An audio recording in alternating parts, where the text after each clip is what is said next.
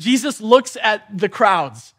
He looks at this wild mix of people, and he calls his disciples to him, and then he teaches them that the kingdom he is here to usher in is for these people. Look around you. These are the people that I'm after. These are the people that God goes after.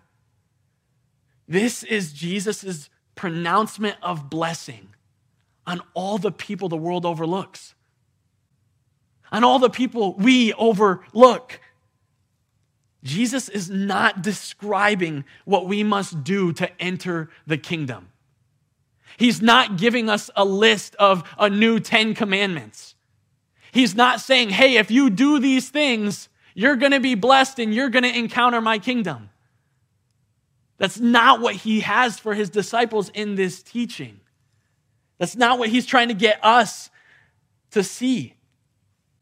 He's describing to his disciples who has the most to gain by the coming of his kingdom.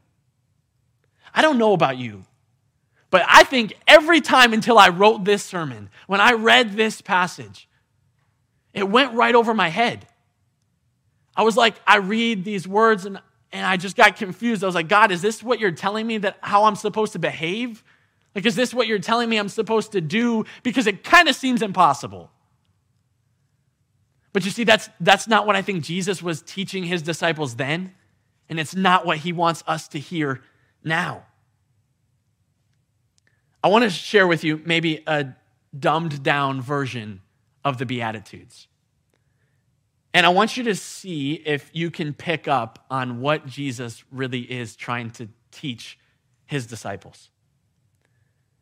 God's favor rests on those who know they need God's help and are desperate for it. They will experience peace. Divine internal satisfaction for those who are experiencing grief.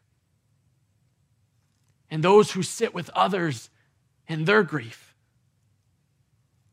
They will be comforted by him. God's favor rests on those who submit their power to Jesus' control. He will use them to lead the earth. Joy for those who seek to be agents of God's justice and transformation. He will make all things right. Fortunate are those who forgive others, for they will be forgiven. God's favor rests on those whose hearts are undivided and unpolluted. He will reveal himself to them. Happy are those who have the courage to work for reconciliation and peace where there is evil and conflict, for they are like Jesus in this way.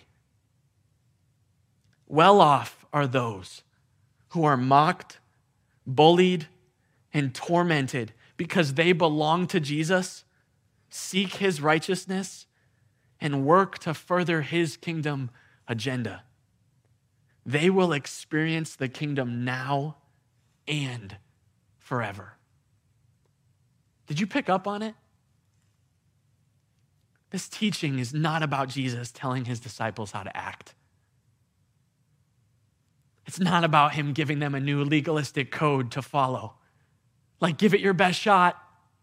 If you can do these things, I'll show up.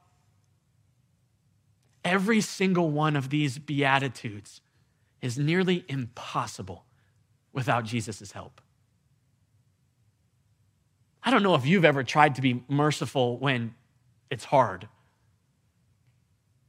I don't know how easy it is to really forgive people when they've wronged you. I don't know how easy it is to always be humble. It's definitely not easy right now to fight for God's justice. A lot of these things are almost impossible for us to do on our own. But Jesus here is telling his disciples, this is the kind of people my kingdom produces. and it's the kind of people my kingdom pursues.